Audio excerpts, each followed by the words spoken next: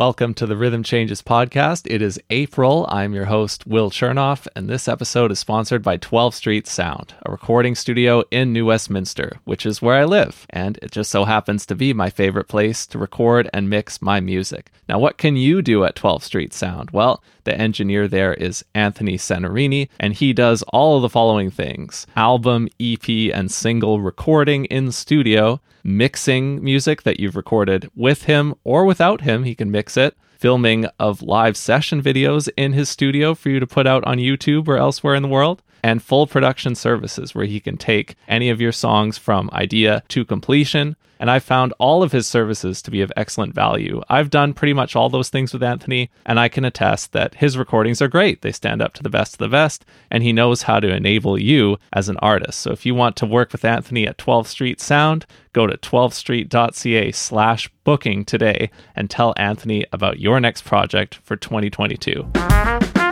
We're also very excited to welcome a new sponsor to the show, Railtown Mastering, an audio mastering studio in Vancouver led by Andrew Downton. Mastering is, of course, the final step for finishing the music that you've recorded and mixed.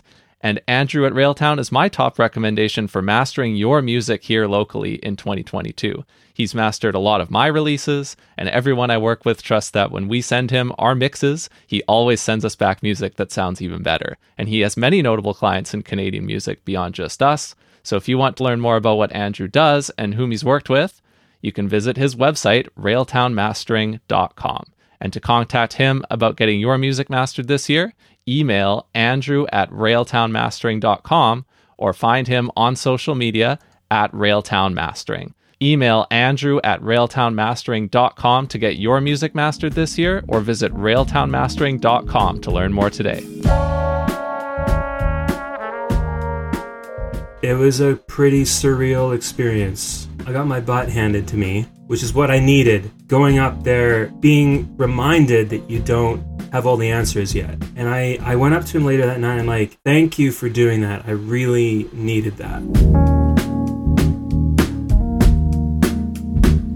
Happy Wednesday, and coming at you from New Westminster, BC, it's the Rhythm Changes podcast, the only weekly interview show about creative music in Canada. On this podcast, I bring you my favorite kind of stories from the working world of music, which are the ones that happen before shows, in the intermission, and after shows, when you just get to hang and hear what people are all about.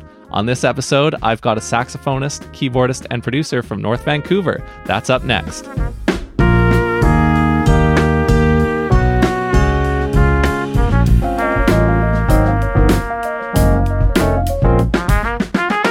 Our guest today is a multi-instrumentalist and composer who graduated from Capilano University's jazz program and has a Bachelor's of Education from UBC, who released his first album, Origin Story, on March 25th, 2022. He made the album himself with additional work from Nick Varelis on keys, guitars, and vocals, as well as Johnny Tobin on a featured synth solo. Previously, I've co-written a tune with him, but he took that tune and rewrote it significantly for this album, so I will not benefit whatsoever if you buy or stream this music, but he will, and you can find his album by searching for his name on Bandcamp or streaming it anywhere. So please welcome to the Rhythm Changes podcast, Jamie Hicks. Thanks for having me, Will. My pleasure. How are you doing today? I'm doing great. How are you? Oh, good. It's springtime. I can feel it. April 2022. Bring it on. I'm ready. I know. I wanted to bring it back to December 2021, though, to start off. And that's where I saw you post as you were making the album about an experience you had at Jazz Alley. I really like Jazz Alley. It's a venue in Seattle. I've been there a couple of times over the last decade, but not for many years. And you met at least two musicians who are big heroes and inspirations for you going to this gig at Jazz Alley. So can you talk about that? Who did you meet there? What happened? So I think I periodically browse the calendar on Jazz Alley, and Jazz Alley seems to get a lot of the artists that never come up here. And it's like 3 hours drive from Vancouver. And so I was browsing the calendar and I saw the Jeff Lorber fusion group, but with Mike Stern. And I was looking at this and I'm like, oh God, I need to go. Well, luckily, there was no COVID test that needed, like the PCR test was scrapped at that point. So, Yeah. my dad and I drove down and we saw them, and it was, so Jeff was playing keys. He was playing 2 synthesizers. Mike Stern was playing guitar. Gary Novak was on drums, and Jimmy Haslip was playing bass. It was nuts. It was the best hour and a half of music, or 2 hours I've ever heard. All right. It was insane.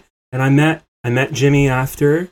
Super nice. He's doing a lot more producing now too. And then I got to meet Jeff, which was a huge moment for me. Yeah. So for those who aren't familiar with Jeff Lorber, which would include me, I actually know him from maybe some of the posting you've done where you've talked about him influencing you, and maybe Johnny as well has referenced him. But what's he like as a musician? What does he mean to you? He's definitely a big influence on my keyboard playing. Like he was a big driving force behind me wanting to pick up the keyboard. Yeah. I know that I'll never get on his level, but I do a bit of transcribing, and I listen to all of his stuff. And he's given a lot of artists their careers, including Kenny G, actually. Okay. Yeah, Kenny, back when he was Kenny Gorelick, he was playing in Jeff Lorber's band, and Jeff Lorber is the one that got that relationship started between him and Clive Davis. Gotcha. Okay, so that led to his commercial success after he got a record deal through there? Yeah. Okay. Yeah, that's cool. Yeah. Now, there's another name that I've seen you reference as a big influence, and it's somebody that I wasn't familiar with at all until I started prepping for this episode of the Rhythm Changes podcast. And I think this also has influenced your keyboard playing. So you talked about Brian Culbertson, and you said in a post that he is the reason why you're a musician. That's pretty much a paraphrase from your post. So talk about him for a little bit too. So I can't remember when this was. This was either the summer before I started CAP or the summer after I started CAP. I think it was before I started CAP. And I was scrolling YouTube one day, and up until this point, I listened to Charlie Parker and Sonny Rollins, and I had seen Sonny Rollins at this point, but I thought that was it. For the only jazz out there was this straight ahead jazz, and I was on YouTube and I saw this YouTube video. It was like Brian Culbertson and Dave Cosplay Get It On live at Capitol Records, and I'm like, okay, what is this? I gotta watch this. I clicked on it, and I just my jaw dropped to the floor. I'm like, wait. This is what you can do? So I've been listening to Brian ever since I started CAP. And from that moment on, I've been listening to his stuff, and I really like his piano playing. He's very, very underrated. He gets a bad rap like a lot of those guys do, but he's an amazing musician. The production on his albums is just ridiculous. Interesting. It's interesting, I say, because you brought up this thing of, he gets a bad rap like a lot of those guys. And that brings me to a certain genre term if I'm trying to discern, well, what are you talking about there? And if you listen to your album, Origin Story, it's a largely instrumental album. You do have a vocal cover on it, which I'll ask you about later, but it's an instrumental album with a lot of sax playing, a lot of guitar soloing and playing, a lot of keys fleshing out the arrangements.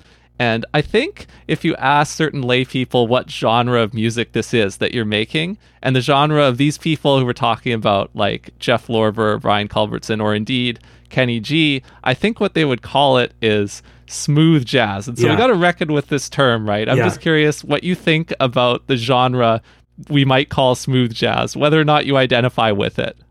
I think that this music gets such a bad rap because of the fact that these radio stations came up with that smooth jazz moniker. I don't like it. I think that smooth jazz still is considered jazz fusion because it is jazz mixed with R&B, funk, rock, Latin, pop, whatever. It depends on the album you're listening to or the song.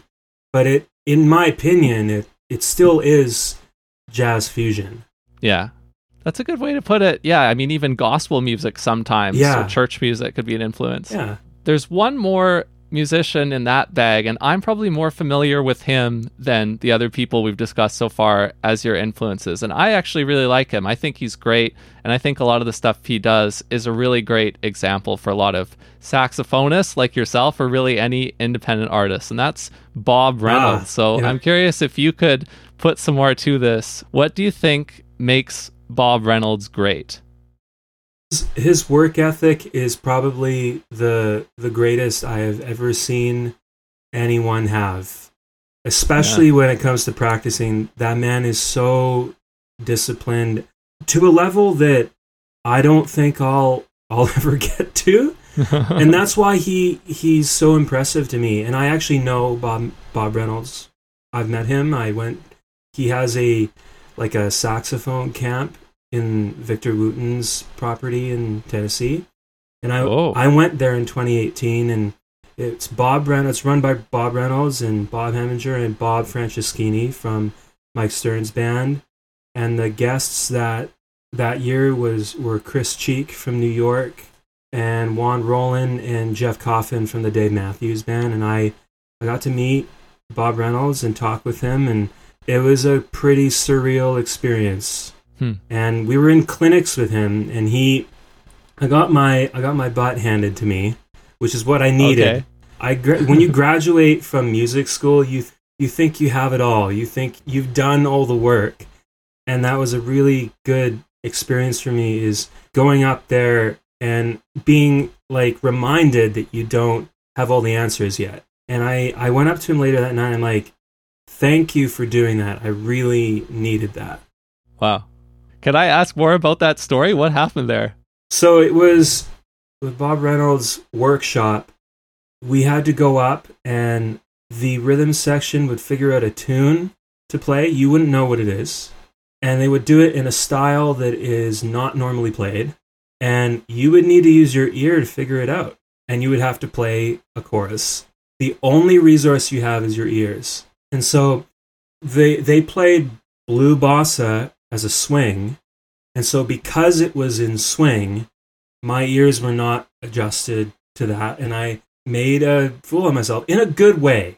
It was a really great experience, and that was one of the best lessons I've ever had from anyone.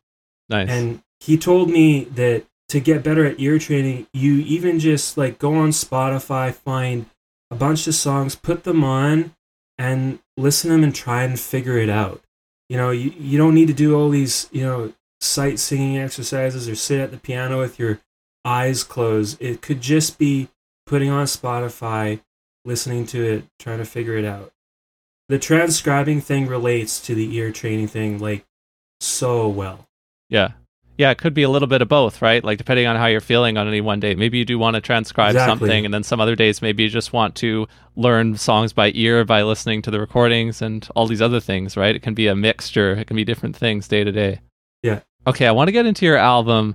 The first thing I want to ask you about your recordings is actually this thing that I know about as a meme from a YouTube video that became a well-known jazz meme among jazz college kids. I'm not talking about The Lick. This is, I believe, post The Lick, post the 7-note thing that really was one of the original... I know exactly what you're talking about. social media memes. I bet you do. And I found it on your recordings not once, twice. Now, I don't know if there's even more iterations of this lick that I haven't found yet, but I found it on the tracks Menu 1 from Super Smash Bros. Melee, which is a cover of that piece of video game music. Yep. And I also found it in your composition called Retreat to Yoshi's Island, which, if I'm not mistaken, is not a cover of video game music, but it's your original piece named evocatively of that, right? Yes. Yeah, so of course, what I'm talking about here, as you've already picked up on, but we can introduce to people here, is the Mario Kart lick. Yes. So here's the story about that. At my practicum school, I quite often will, if I have a spare block, or even sometimes I will have a day off, I'll go up and I will, see my former students and in their jazz band class, and one of them asked me, "Oh, Mr. Hicks, do you know how to play the Mario Kart lick?" And at the time I had said, "No, I don't know how to play it." and I felt a little embarrassed that I didn't know how to play it at this point, because I knew what it was. I knew that it went, that video, you're talking about Saxo Logic, Nathan Graybeal, and that video of his just went completely viral. Like, yeah. And like, I was embarrassed that I didn't know how to play it. And so, I found it and I learned it in a couple of keys, and soloing on the menu theme from Super Smash Bros. Melee, it's hard, especially when you hit the bridge, because it does the modulation thing. And I'm like, well, what can I play over this? Oh, the Mario Kart would be great. It would because they'll be listening to this video game music, and then they'll be like, oh, he played the thing. Like, yeah, that's where it comes from. Yeah. No, there's a couple other interesting, funny quotes that you've thrown into the album, and I'm not sure what they all are, but I know that you've had a couple other things in there where I was listening to the solos and I was like, oh yeah, that's a funny quote, right? Now, there's another track called Straight A's, and this is the only track where it's credited to both you and Nick, the composition. And this one, to me, is the one that sounds the most like it could be a video game music menu theme, That's interesting you say that. This student I taught, his dad is an actor. He's been in, shows like Riverdale and Supernatural, Nancy Drew, a lot of the ones on the CW network. He had asked me to write the theme song for a podcast he was doing about what it's like to be Canadian. It's called I Don't Speak Canadian. Oh. And I think it's on Spotify and the Apple Podcasts app. Okay. So he's asked me to write this theme song, but I haven't done this before, and I'm thinking maybe it'd be fun to write it with someone. Now, who could I get to help me write it? Who would be interested in this? I've been working with Nick since 2016, since my grad recital. He's the only keyboard player I've really played with long term. Yeah. He's an amazing guitar player. So we got together. First time we got together was at his home studio, and he was listening to the soundtrack to Mario Kart 8, believe it or not. That's interesting. It sounds like video game music to you, because that is the exact vibe we were going for. Okay. Yeah, no, that does make sense. I just remembered now what one of the other quotes was, and it was from Retreat to Yoshi's Island, and I think you quoted the actual Yoshi's Island music in there. Is that right? Yeah, from Super Mario World. Yeah, not Yoshi's Island, Super Mario World. Yeah. Yes, that's what was throwing me off. No, I dug that tune, and I also thought it seems like with that title, what you're going for is you are kind of in that style, like you're trying to write a tune in that style of what might be in a game, right? Each one of these songs has a story or a really interesting piece of information, and Retreat to Yoshi's Island is actually like a tune I wrote for this album, like specifically. It was written this year. I have a close friend of mine. She sent me this. She suggested that I check out this band called SES, and it's like a K-pop female supergroup, and she sent me their song Paradise, and I listened to it, and I'm like, whoa, what is this? There's like jazz harmony in this song. It was crazy. And I was trying to write this tune, and I'm like, okay, what if I took elements of like Korean pop and mixed it with jazz? That's how Retreat to Yoshi's Island happened. Definitely referencing that Paradise song, because it's Yoshi's Island is kind of like paradise-like area in Nintendo. Oh, okay. Yeah, no, that's cool. I see how that fits together now. Yeah, nice.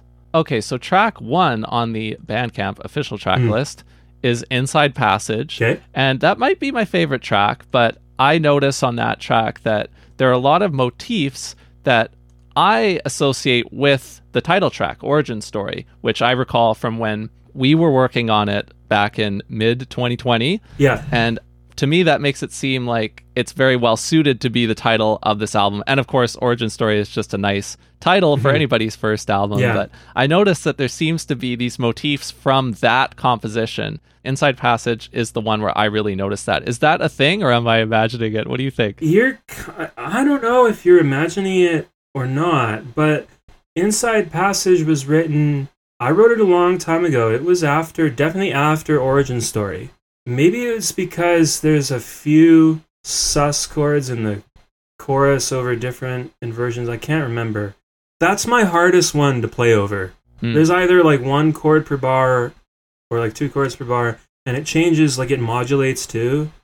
It's a really cool composition, and I always keep it in my catalog. There's just some tunes I don't play anymore, but I play that one a lot. Yeah. I feel like I was around for, to make it really meta, the origin story of origin story. Yes. Because I could recall being around at Cap on campus hanging out. Yeah. And I saw you pull out this chart, which is now this tune, and it's the title track of your first album several years later. And I know that there was this significant rewrite even from the single version that you had put out previously and all the new stuff you've added to it now. So I was wondering if you could just kind of scan across that whole period of time and talk about how you've developed this tune in particular. So, as you've said, the version of Origin Story that we played at that recital at Cap with, Johnny and Bobby Weens and those guys is very, very different than the one that you hear on the album now. It's gone through many changes, and I've never been 100% happy with my compositional choices. So, it's gone through definitely multiple evolutions, let's just say. Specifically, I've probably changed the bridge at least 4 times at this point. It was out of pure curiosity messing around with the bridge for this one, and I just found the ascending major 7 chords at the beginning sounded really cool, and then it kind of built from there. Yeah. You've talked about how all the titles have different meanings, so I just want to hit on some of the other tracks and bounce around the titles and see what you got to share about them. Next one that I was thinking of was maybe the most fusion-y in the way that you want to describe it, Slide On Over. Oh, yeah. So you were talking to me about Brian Culberson, right? Yeah. So these chords, in fact, the most of the harmony is actually it's a contrafact of one of his songs. Oh, nice. My favorite album he ever did was Another Long Night Out, which is a complete re-recording of his first album, Long Night Out. And he has a song there called Horizon. I love this song, and I was, I have trouble coming up with chords when I'm songwriting, and so quite often, I'll go and listen to, my favorite artists, and I'll hear what they're playing, oh, those chords sound cool, maybe I'll use something similar to that. So it was writing out these chords and coming up with new melodic ideas, and that's how this song started. The hard part of instrumental music is always coming up with the title, and Nick helped me title this one, and it's, I think it fits. You're strutting along or walking somewhere, you can think of it as sliding on over to your friend's house or whatever, Yeah, that checks out. Okay, what about Skyline? This is another song that you probably might have played. Oh, really? Because I wrote it while we were at Cap. Yes. Huh. I was trying to figure out what the last tune was going to be on this record, and the thing with it, they were all similar tempos and very upbeat, funky songs. And I'm like, okay, maybe I should have a ballad. And I was thinking, I wrote that one ballad I wrote for my grad recital, and I've never played it since. It's about Vancouver. Okay. So Skyline, I imagine this song makes me think of there's all this fog around Vancouver, and then you come out of the fog and you see downtown Vancouver, the skyline of it. Nick programmed the drums on that one. I did everything else. So I did sax, I did Rhodes. There's Wurlitzer on there too. It wasn't as big of a project as some of my other songs. Oh, I see. Yeah, the actual production itself went smoothly. Yeah, it was a pretty small production. Okay. So because you grew up in North Van, that's the skyline view that you're talking about. That's the view that you're used to, is looking down south at downtown Vancouver, right? Exactly. All right, what about the other ballad, Moving On? Yeah, so it's about moving on from pain, because if you listen to it, it has a somber vibe, but there's some sort of hopeful vibe in there too. I've dealt with a lot of pain, struggled with some people have passed away, and so I decided to put this one on there because I think it has a good message that you have these painful events that happen to you, but it's about the time that it takes for you to process that event and move on. One of the favorite tracks of mine on the record. Yeah, I thought it was one of my favorites as well. Yeah. Okay, there's a couple more left before we close out here, and I think now I want to ask about how you ended up making this vocal cover with an uncredited vocal feature for Nick of "Lovely Day" by Bill Withers. Yeah, so when Nick and I quite often play a lot of gigs together, and we always end up doing this song. It's an easy song to do on a gig, and it's a lot of fun, and it's unfortunate that Bill Withers passed during the pandemic. Lean on Me, Just the Two of Us, Lovely Day, Ain't No Sunshine. Like, those are all number one hits. Yeah. He means a lot to me. A lot more than I thought originally, until I found out that he passed. Yeah. And I know we were talking off air here beforehand that you haven't made CDs yet, but you're planning on making CDs. And so when you go ahead and make those, if you're listening to this now when that's already happened, then you'll be able to find them on Jamie's Bandcamp, right? Yeah. That's where I will share information about them. I'm in the middle of figuring that out. Nice. Yeah. Hey, at least you're not pressing vinyl records. That could take a long time for you to figure out right now. If someone was asking me about vinyl, and I'm like, oh no. That's a long lead time. I hope something happens there. That's a whole other can of worms. But yeah, I know. The last thing I want to ask about here is the Funk Station. That's a fun track. It's the closing track on the album. Yeah. And you've got a more up-tempo arrangement with some more exuberant soloing, and you actually have Johnny playing a keys solo. He is the first soloist in the arrangement with his kind of signature pitch bends and licks that seem to ascend forever and ever. And when I listened through that track and I saw that that's how you laid it out, he's first, you're coming in with another keyboard solo after that. So I have to ask, what is it like to follow Johnny Tobin on a synth solo in a song? So that following Johnny Tobin is not me. Oh, it's Nick. Okay, yeah. It's the only keyboard solo that Nick played on the record. All the other ones are me. Oh wow, okay. Yeah, I'm not half bad, right? But originally this was not going to have Johnny on it. It was going to be me soloing on another synth, and then Nick going after me. We're going to have like this synth duel thing. But it was like I was recording take after take after take, and I'm like, nothing I play is as good as what Nick was doing. So I thought, well, what could I do? Like, I still have those synth takes that Johnny sent me when we did the Kinda Nuts single, which is what the Funk Station is. The Funk Station is the original title. Okay. Yeah, and so I asked him, contacted Johnny, and I said, would it be okay if I put, one of your solos on this album? And he's like, oh yeah, go for it. Yeah. And so I edited it down, and so that, Johnny and Nick are both soloing on synth, and it sounds really cool. And then, Nick has the guitar solo after, and then, we come back in with the chorus, and then I have the outro. Gotcha. Okay, That's cool. I had no idea that was the one synth solo that you didn't do. Yeah. Everything else, all the other keyboard solos were mine. Yeah. Well, that's a fun way to end off your album. I enjoyed listening to it, and it's cool to learn about your origin story. So thanks so much for taking the time to come to chat with me today. Yeah, no problem. Yeah, thanks for having me, Will.